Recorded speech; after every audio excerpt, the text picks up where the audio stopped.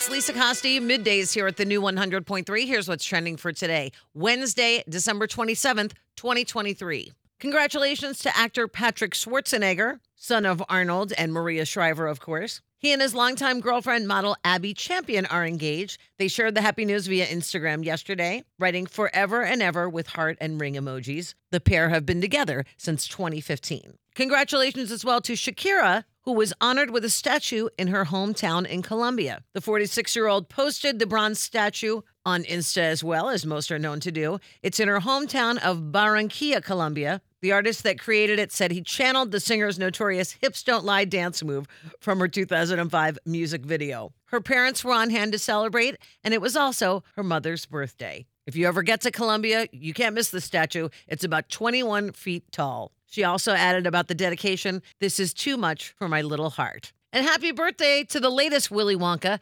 Actor Timothee Chalamet turns 28 today. And that's what's trending. Have a great day, and thank you for listening to the new 100.3. She loves the 90s and 2000s.